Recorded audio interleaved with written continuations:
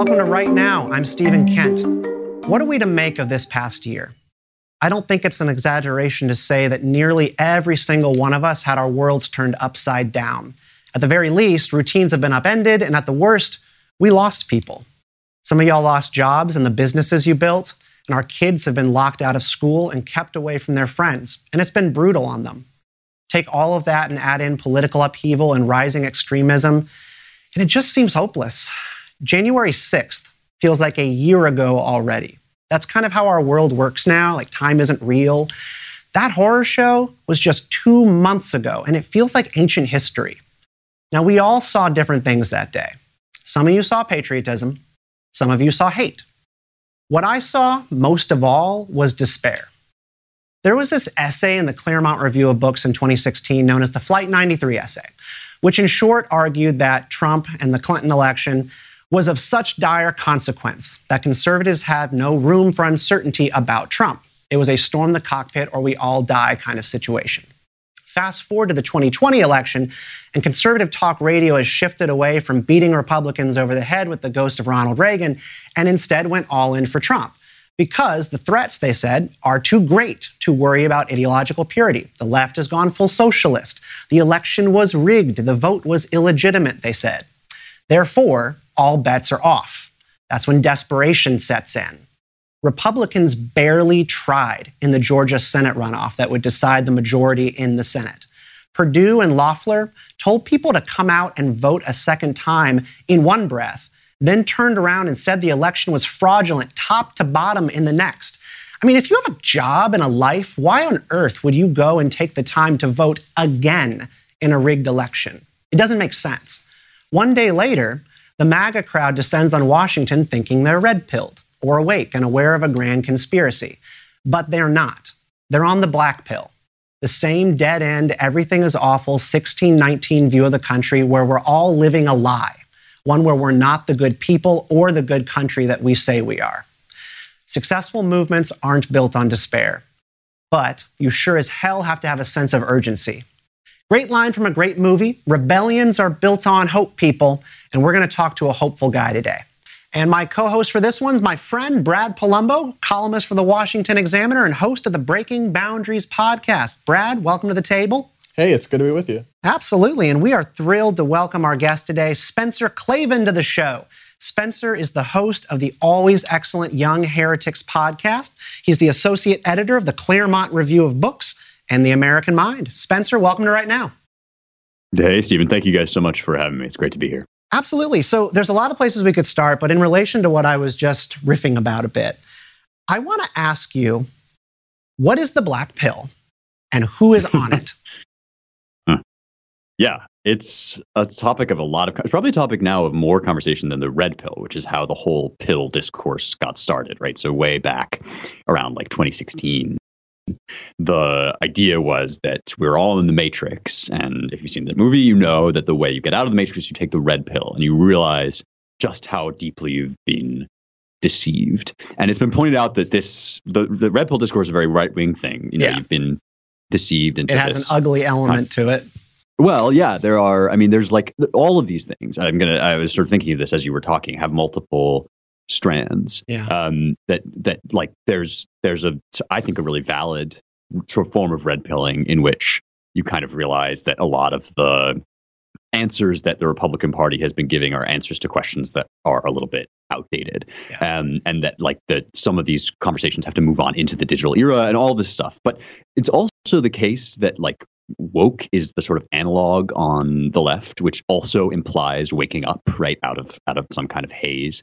And I'm obviously much more critical of that view of the world, but a lot of people on the left and the right are having this sense that the sort of framework they've been sold is just itself an illusion, is self-wrong, and that there's something much more radical that needs to be done. And out of the red pill discourse comes all of these other forms of pill discourse, right? There's the blue pill, but then there's like the clear pill, there's, and then there's black pill and white pill. And black pill is the despair. A lot of pills.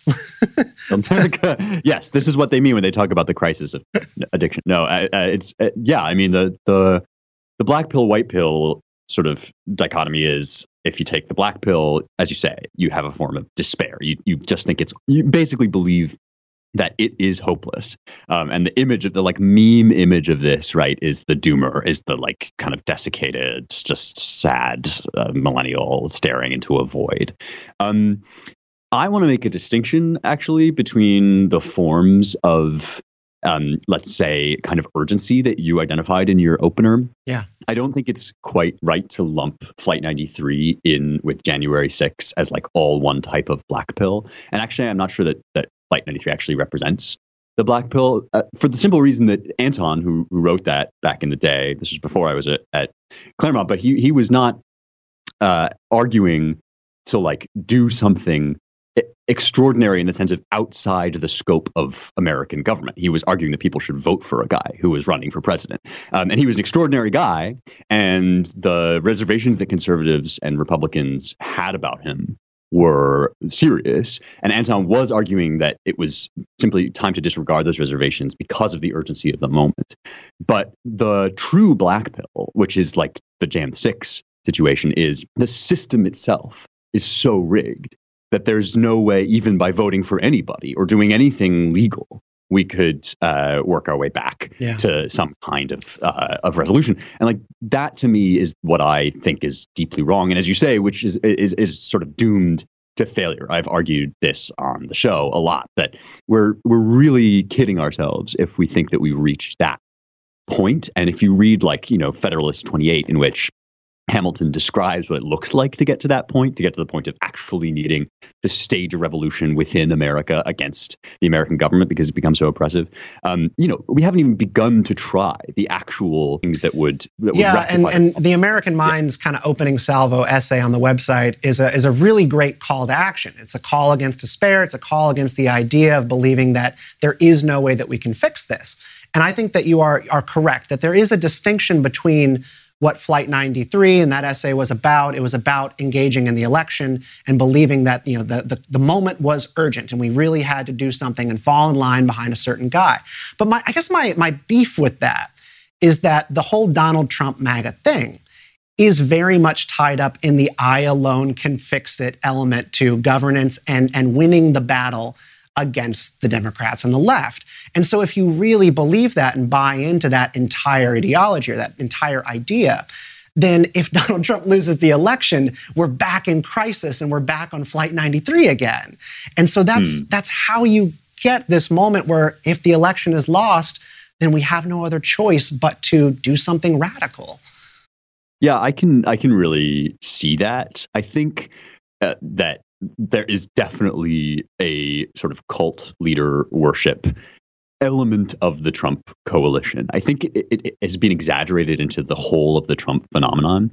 And I think that like Flight 93 itself and a whole bunch of folks at Claremont and outside, right, have really open eyes about the serious moral deficiencies that Trump presented, right? And, even the kind of kookier elements of Trumpism that have involved, for example, like evangelical worship at Trump rallies, right, are premised on the idea that God uses imperfect messengers, that God uses people like, King David, who is sort of, adulterous and ultimately murderous, right? I mean, this is like a big theme in evangelical discourse. I don't want to, disavow the whole like golden statue of Trump part of this. And I think that feature of things kind of got mashed up in this really toxic way with like the QAnon stuff. From the moment that Trump said on the night of the election that he had won, that was the moment in which I thought we shaded over from this sort of pugnacious. So Spencer, if that's kind of the diagnosis, right? What does the alternative look like? What does a truly white-pilled, not nihilistic vision of conservatism or the American right actually, what would that actually resemble? A politics of hope. Yeah. Right. I mean, so I think actually that this is why I'm saying there are multiple dimensions to the whole Trump phenomenon. Like there was a serious strain of just exuberance and joy in the Trump phenomenon as well. It had to do with loving America, right? With actually having a vision of what it was, what kind of good and prosperous and gracious land we were trying to defend, trying to get back to. And the question on everybody's table right now is what does the conservative movement even look like now that Trump is out of the picture? And I should say that I am not a Trump 2024 guy at all. I think that he's kind of served his role. If God was using him, he's like done, using him in politics.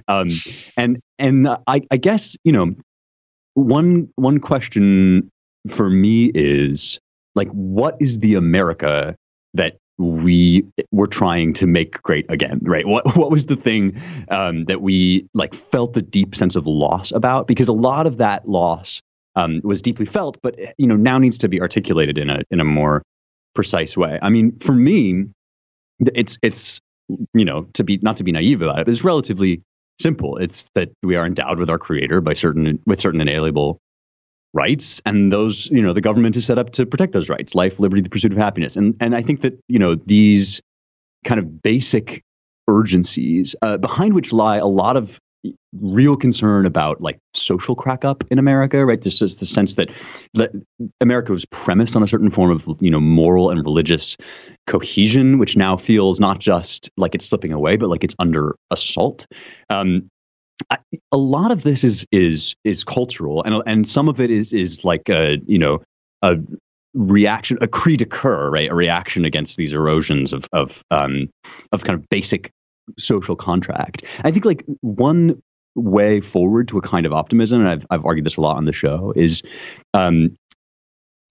orienting your political attitudes in the most local way possible. And I mean this both because we just don't have national power, like conservatives don't have national power in a big way, but also because I noticed that my own emotional landscape was really key to what was going on in these big national movements, and not to what was actually going on around me. Like one reason why it's kind of kooky to think that you need to overthrow the U.S. government, if indeed that's what the January 6th people thought, is that, we haven't even really tried to do like what the left is pretty good at doing, which is, getting on the school boards, like making arguments to our neighbors about who should vote, who should run in local elections and who should win those. And stuff like in California where they're, ousting Gavin Newsom now, like that to me seems more, there's a sense that something is deeply wrong. There's also a deep love for this place that has been kind of just ravaged by progressive politics. And the more people, I think, invest in that local idea of like, what does my community it's the question of taking action versus sort of looking to your neighbor to fix things yourself. And I really believe like at the core of the American mind and what you guys are doing there, like it's a good thing. It's a call to action. It's a belief that like you have to actually step forward. And what you're saying about localism, this is a little bit of a funny connection, but I was rewatching a little bit of Avatar: The Last Airbender this week. And I know we're all fans here at this table. Yeah, all of your kids are watching this show on Netflix. So if you don't know what I'm talking about, talk to your kids and they'll tell you. But so in Avatar: The Last Airbender Season 2, there's this moment where Aang is looking for Appa, his best friend who has been taken. And he's kind of given up. He's kind of given up on this search. And Katara asks him, like, why? And Aang says, hope is a distraction, which is not something you would expect from like a little monk, like this airbender, air nomad monk. And you go, oh, but that actually makes sense. Like there's this sort of monkish quality to the idea that hope could be you sitting around looking at the stars, like Luke Skywalker looking at the twin suns, waiting for someone else to do something for you and waiting to have them fix the problem instead of taking action. And so I guess in an offhand way, like, do you think that makes sense, that sometimes hope can make us sit back and wait too long rather than just taking the action we need to take? Well, this is kind of interesting. I mean, I have noticed, and because I make the rounds among go on the Daily Wire and do a discussion about this stuff or whatever, or go wherever, at the American Mind, for example, we have a kind of healthy engagement with our readers. And I totally notice a kind of suspicion about optimism. And I think it's not so much that people worry hope is a distraction, is that they worry it's like copping out. Like if you're really going to be a hard-nosed realist about it, you have to realize that everything is we're just done for, And to a certain extent, I wonder whether this is baked into the conservative mindset, like a sort of temptation to that attitude, just because conservatism, a big part of conservatism, is to be aware of how precious and fragile our institutions are and how easily they can go astray, and how humans are very fallen, and every change can. And so we're very, very ready to describe how each thing is going to cause the crack up of the republic 10 years down the line. And people are very, very defensive of that attitude. And when you say, well, actually, that could happen, but there's also a lot of potential, right? The digital revolution, this new local investment thing, it offers a lot of potential for hope.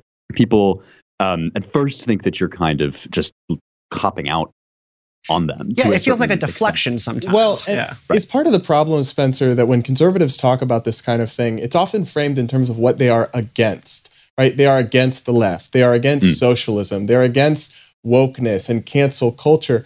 But obviously, you're identifying a lot of things, and there are a lot of things, whether it's the Constitution, whether it's limited government, whether it's family or faith or social cohesion, that the right is traditionally for, that American conservatism is traditionally for. But I feel like what's at the forefront of the conversation most often is what they're against. And it's hard to see how that lends itself to a politics based in hope.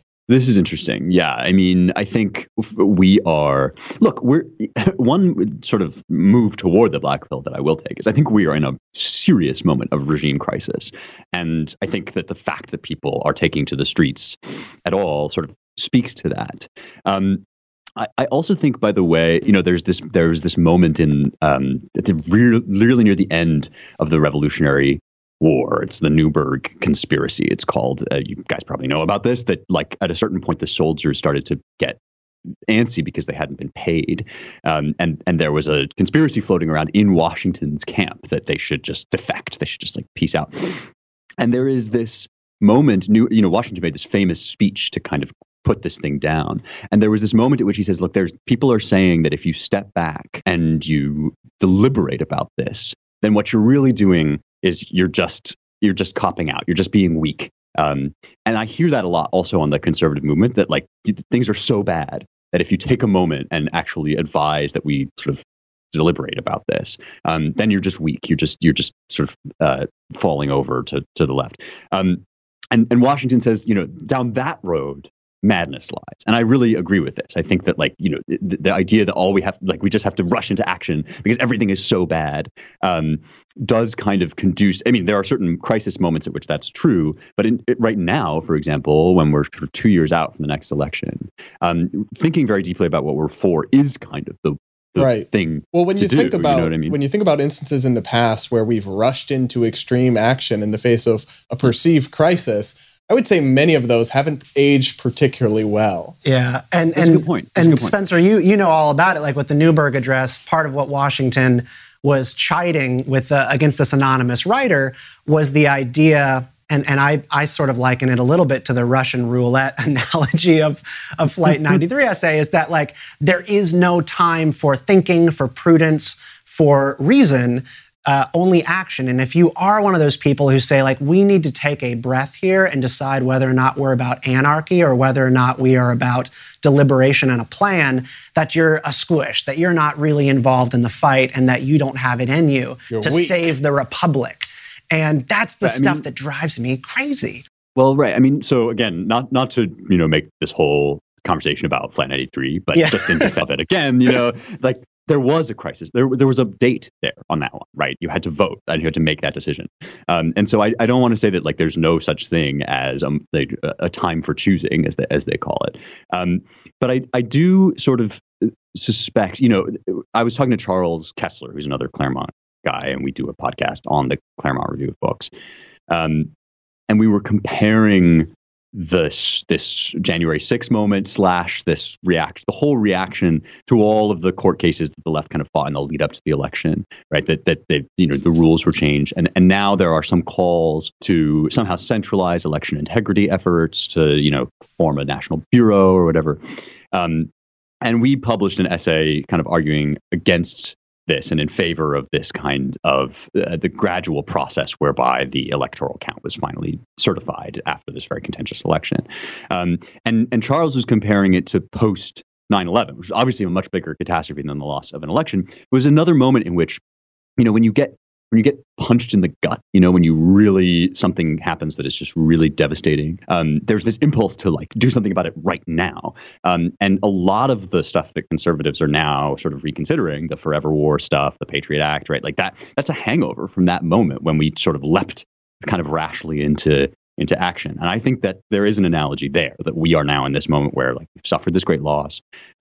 We're very, very loath even to believe that it really happened, right? There's this very serious kind of like wrangling over the stolen election, which I think, if that's true, then our answer should be like, gradually and slowly fight the court cases that overturn these kind of, in some cases, unconstitutional election rules, as opposed to suddenly like we just leap catastrophically into. And I mean, as you've noted in your podcast numerous times, like the court battles were fought, the court battles were lost.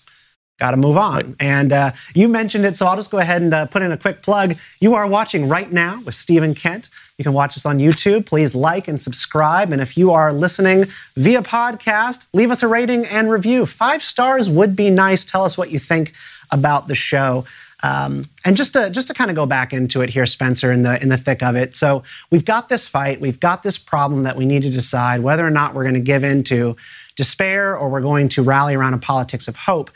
I kind of want to back up a little bit to something that you were mentioning about sort of the politics of optimism, because Brad and I both come from the libertarian world. And I even do a segment on this show where I like to share some good news, good trend lines. We'll do it at the end of this episode. But there is this part of me that goes, oh man, like I don't know if the world is really getting better. I feel something inside of me that says it is really getting worse. And that's because I'm also a Christian. Like it is part of my faith that the world is going to fall apart and requires a savior. Like revelation doesn't come about because things are going super well. Like that's also baked into my very being. And so I'm always torn between this sort of conservative instinct about whether or not, we really need to fight back and try to sort of save this moment, or this libertarian aspect that says, things are actually getting better. Human progress is afoot. Well, everybody needs to take the fall of man pill, right? Like this is something, right. And that is the blackest pill of all. And like there's a lot, I think, of discourse out there that involves not having taken the fall of man pill. I mean, this is Madison's great insight, right? Going back again to the founding, is that actually, like, if angels were to govern men, then no laws would be necessary. But in fact, like we live in this kind of shambolic world in which things fall apart. And I was noticing, you were on Instagram. I saw kind of like thinking about some of these issues, and you were making a comparison with Lord of the Rings, which like I really like. I think that the idea of Lord of the Rings is kind of that power corrupts, but it exists in the world. Like and so there is a sense in which, our reaction to coronavirus, for example, is sort of premised on this idea that you can sweep all death off of the playing field, that somehow you can arrange things just right, and then like nobody's ever going to die, and there won't be any costs to that. And I think that like there is a level in which you have to take the pill that like that is not the world that we live in. Speaking to Lord of the Rings, because I was watching it again over the weekend, I just showed my daughter. Okay, I just showed my daughter the Fellowship of the Ring, and so let's talk about the libertarian conservative divide, because every time I watch this movie, I see something different. This time, I saw Boromir and Aragorn both kind of wanting in their hearts the Ring of Power. Everybody wants the Ring of Power. Galadriel wanted it, but she said no. Boromir, his kingdom is surrounded by the army of darkness. He is feeling desperate.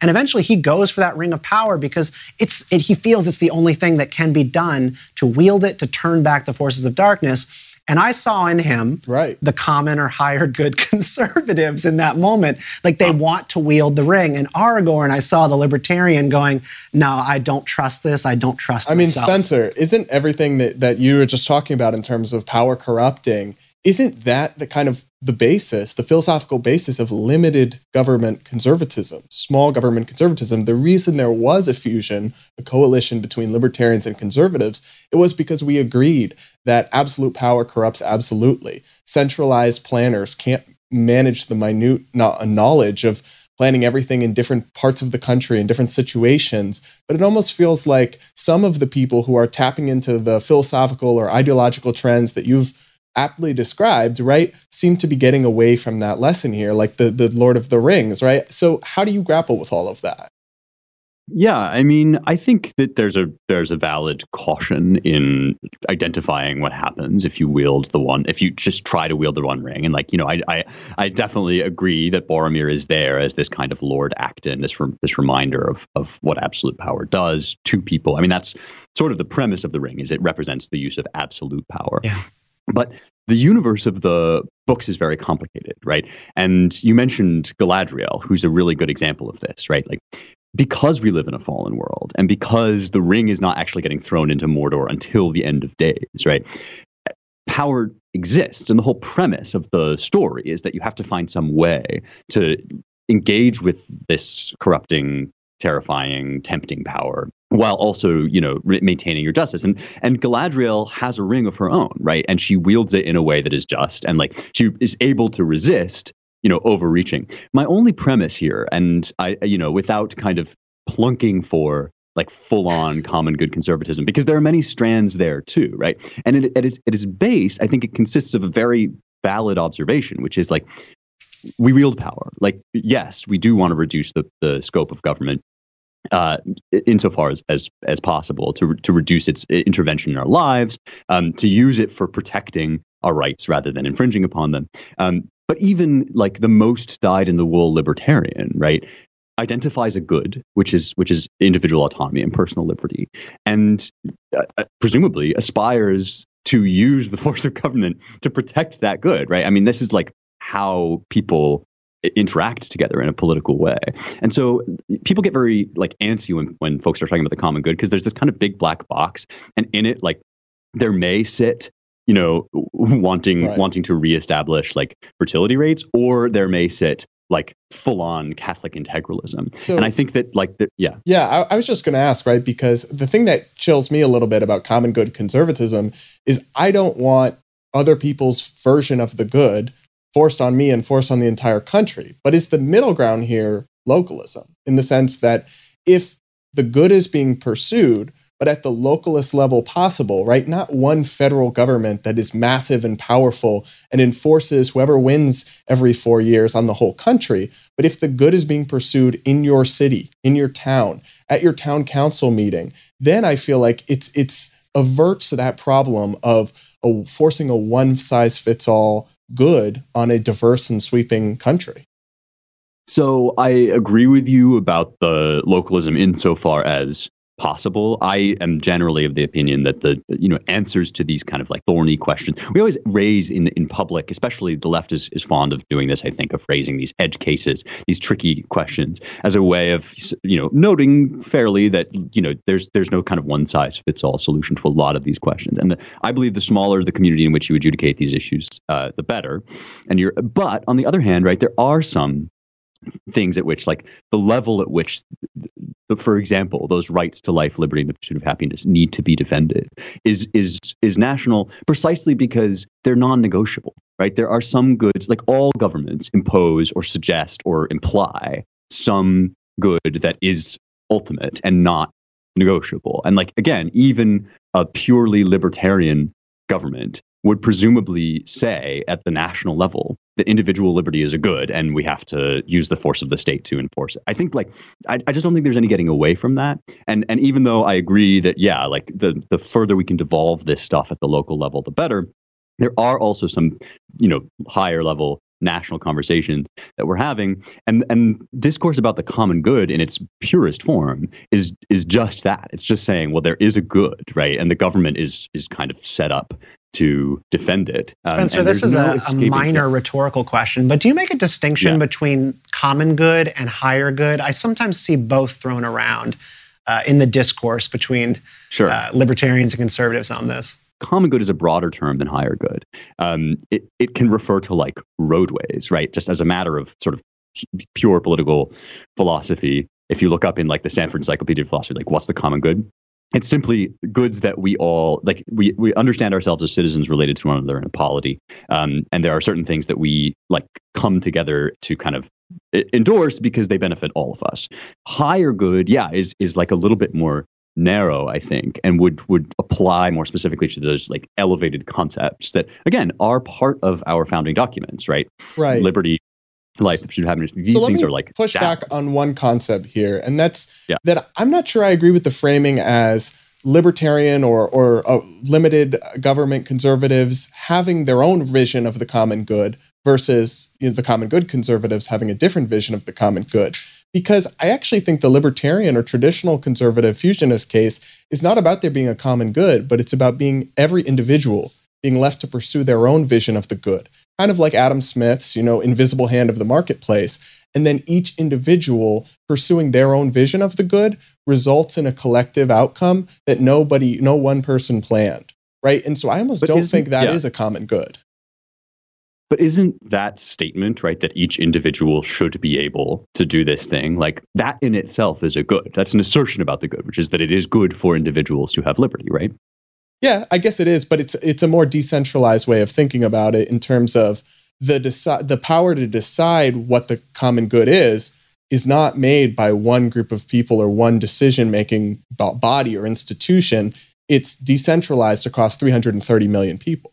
I mean, my point is only that you haven't escaped the part of government where you posit a good, right? You have said in this scenario that liberty is a good. And one question I have for you actually is whether you think it's a good because it'll come up with the best outcome, or whether you think it's a good per se. Like it's good for people to be free, so we should let them, and the outcome even if it ends in ruin. Yeah, and this is where you get kind of the tough edge cases, right? Like the hard drug usage. And I think in most cases, leaving people to their individual liberty, particularly in the economic sphere and the market sphere, does result in the best outcome. I think, though, there are some outcomes where leaving people to their own devices might result in outcomes that we would judge as worse off. But fundamentally, and maybe this is just an ideological question, if that's their choice with their life, with what they want to do, I think ultimately, maybe you're right. Maybe this is a version of the common good, but this is what I mean, right? Yeah, exactly. Being left to their own ends is right. What I would support. I think just to throw my hat in here real quick, where I am at, and I'm a little bit undecided on this question because it's a good one, Spencer. I think at the end of the day, going back to my faith, like I sort of believe that we're all headed to the same place. There is only one ending to this story. So there's only so much point to trying to exert our control through government over our friends and neighbors to try to foment the kind of world that we want to see, because the ending is going to be the same regardless. And it's not the only option. You don't only have to pursue this through the government. And right? so the temporary good to me does seem like giving people the choice. For people who didn't catch it earlier, we are being joined today by Spencer Klavan of The American Mind and the Claremont Review of Books. He's also the host of the Young Heretics podcast. Great show. And the reason we had Spencer on today is because this debate is just like ripping open the political right. And it's a good fight to have. It's a good debate and a discussion to have. And Spencer, I appreciate you joining us today to help have that conversation. We've got a lot more on this topic to cover in the next couple of months. Before I let you go, I told you I would ask you real quick, though, about Avatar: The Last Airbender, because we got this is some hope, people. If you are tired of what is on television, you can just quit it all and get a Paramount Plus subscription, because Avatar: The Last Airbender is coming back with new series and movies. I have hope for this. Spencer, what are you excited about with this news about Avatar opening up? So I'm like a total latecomer to Avatar. Me too. My boyfriend Josh is like really into it. I think he watched it when it originally aired. I'm totally oblivious. And then we watched the whole thing all the way through. I haven't gotten all the way through Legend of Korra, so I guess I'm not a completist yet. Oh, and also I haven't watched the movie that shall not be named, the M. Night Shyamalan. Apparently, it should remain that way. How far into Korra are you? I'm like I'm on season 2, I think. Wonderful. Yeah, season 2 is excellent. Amon, great villain, taking on communism in season 1 of the show. Like that show just taught me a lot about the idea of cosmic balance, because like Star Wars as a franchise always tried to have this message about keeping things in balance and really controlling your emotions and the way that the universe is structured between dark and light. But Avatar actually does it. And I'm excited for you to finish getting through The Legend of Korra, because they go far deeper on the cosmic balance in that universe. Well, one thing that I liked about Avatar was the redemption arc. One of my favorite characters was Zuko. Right? And you are such a Zuko fan. I am. He was the best. And I loved Uncle Iroh too, and his tea. Yeah. But isn't he getting his own thing? He is. But think about how poignant that message is right now in our age of cancel culture, of a bad tweet ruining someone. They're done. They can never come back. Well, this dude started the show as the villain and ended up making a really honest transformation and being one of the good guys by the end. And if that's not a message that we need right now more of, I don't know what is. I am looking forward most to the possibility of an Iroh series. So give me Uncle Iroh traveling the world for his teas. That's all we need. Spencer Klavan, thank you so much for joining the show this week. It was really nice to meet you and talk to you. What a pleasure it's been. Thank you both. Thanks. All right, we'll do it again.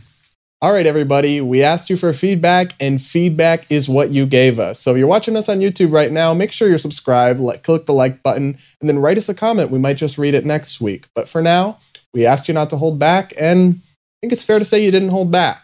So we're going to be reading some feedback from our viewers from last week. And Steven, I got a funny one for you for the first one. One Twitter user wrote, "Oh my God, he looks like he's 12 years old." I'm 31. Merman over here. Better than looking like you're 50, right? My daughter is almost 12 years old. That's wrong. All right, I've got one from Larry C. on the YouTube page. Great concept. Total dork for the show. I mean, really, come on, get some talent.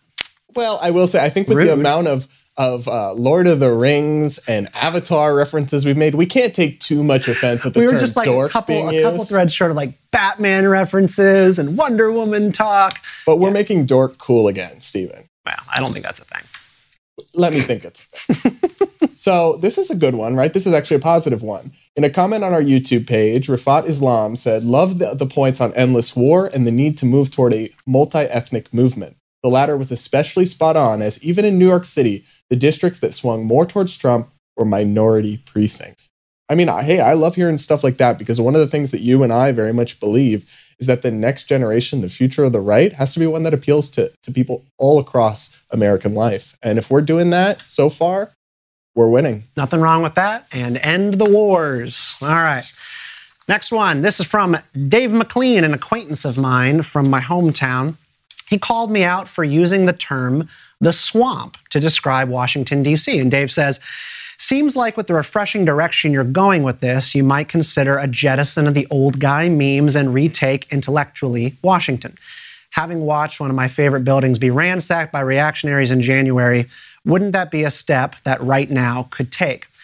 I hear what you're saying, and I already responded to Dave in the comments as well, but like, I think we really got to be careful about idealizing Washington too much. Like, there is this idea that it is the West Wing in some people's minds. Some people think it's House of Cards. I think it is Veep personally here. But I get what Dave's saying, but like, this is the swamp. This is a place of self-dealing, people getting rich off of doing things they shouldn't. I don't know. I'll always say, like, Trump may not have drained it, but dubbing the swamp was one of the truest things he said. You and I both have lived in the city and lived in the area. And if there's one thing you see here, it's that swamp and swamp denizens are who call the shots in the city. So I don't agree with that comment. But hey, that's why we asked you for your take. Yeah, it's tied to, like, we want government to be good, and we should trust our government and our elected officials, but only to a certain extent. Only when they deserve that trust. And right now, I certainly don't think they do. No, I hear you. So you have the next one. Yeah, so this is an email from Daniel B. He said he appreciates the show, and it's nice to see an intelligent discussion of issues from a conservative perspective. We need an alternative to the Trump, Limbaugh, Breitbart brand of conservatism with all its hate and conspiracy theories. Well, I will say we're not interested in hate or conspiracy theories, just The Lord of the Rings and The Legend of Korra. So on this show, it sounds like we're doing something right there. You have found the alternative right now. And from the YouTube comments, Patton writes, the soy is strong with these folks. I blame you for this. Yeah, I'll say there's not a lot of soy in my house. There's a lot of red meat and burgers and steak. Cooked all the way through. The meat Cooked well done with ketchup, everybody. That is how we eat our steak. That is the right way. And if you don't agree, well, tell us in the comments, but you're wrong. So. And if you want more of Brad's bad food takes, subscribe to his podcast, Breaking Boundaries, for the worst every single week. All right. We also have some good news we want to share with you to continue with our theme of hope. We're going to be doing this every week on the show. We do have some reasons to be cheerful. The pandemic accelerated many things in 2020, including the decline of capital punishment. 18 prisoners were sent to death row last year. That's the lowest since 1976 when the Supreme Court revived the practice. The federal government carried out a majority of the executions. At the state level, Colorado ended the death penalty this year. New Hampshire struck it down from the law in 2019, live free or die. And Virginia is poised to follow suit this month pending the governor's signature. Now, I'm for a little less state-sanctioned violence. That gets 2 thumbs up from me. I don't know if you feel the same way, but I think that's good news. Look, I think if you think the government is bad at pretty much everything it does, that should probably extend to the most important thing it does, the death penalty, taking people's life away. So the less we have of that, the less opportunity we have for executing innocent people. To me, that's a win. But on a slightly lighter note, right, my thing, I saw today the news that an international space hotel will be opening up within a decade, that it will be expensive at first, so only for wealthy people. But here's my thing. Is this the latest project from Disney? I actually don't know. Elon Musk covers behind it. But here's my thing, right? It's in our lifetime, Stephen. Yeah. Space travel will be something accessible to middle-class people, not just the uber rich. That is honestly a realistic prediction we can make. And I think that's a pretty amazing thing. Thank you, Elon Musk. You can sponsor our show, Elon, if you ever want to. Send us some Doge. Folks, thanks for watching or listening. We will be back next week with a new episode. So drop in again. See you next time on Right Now.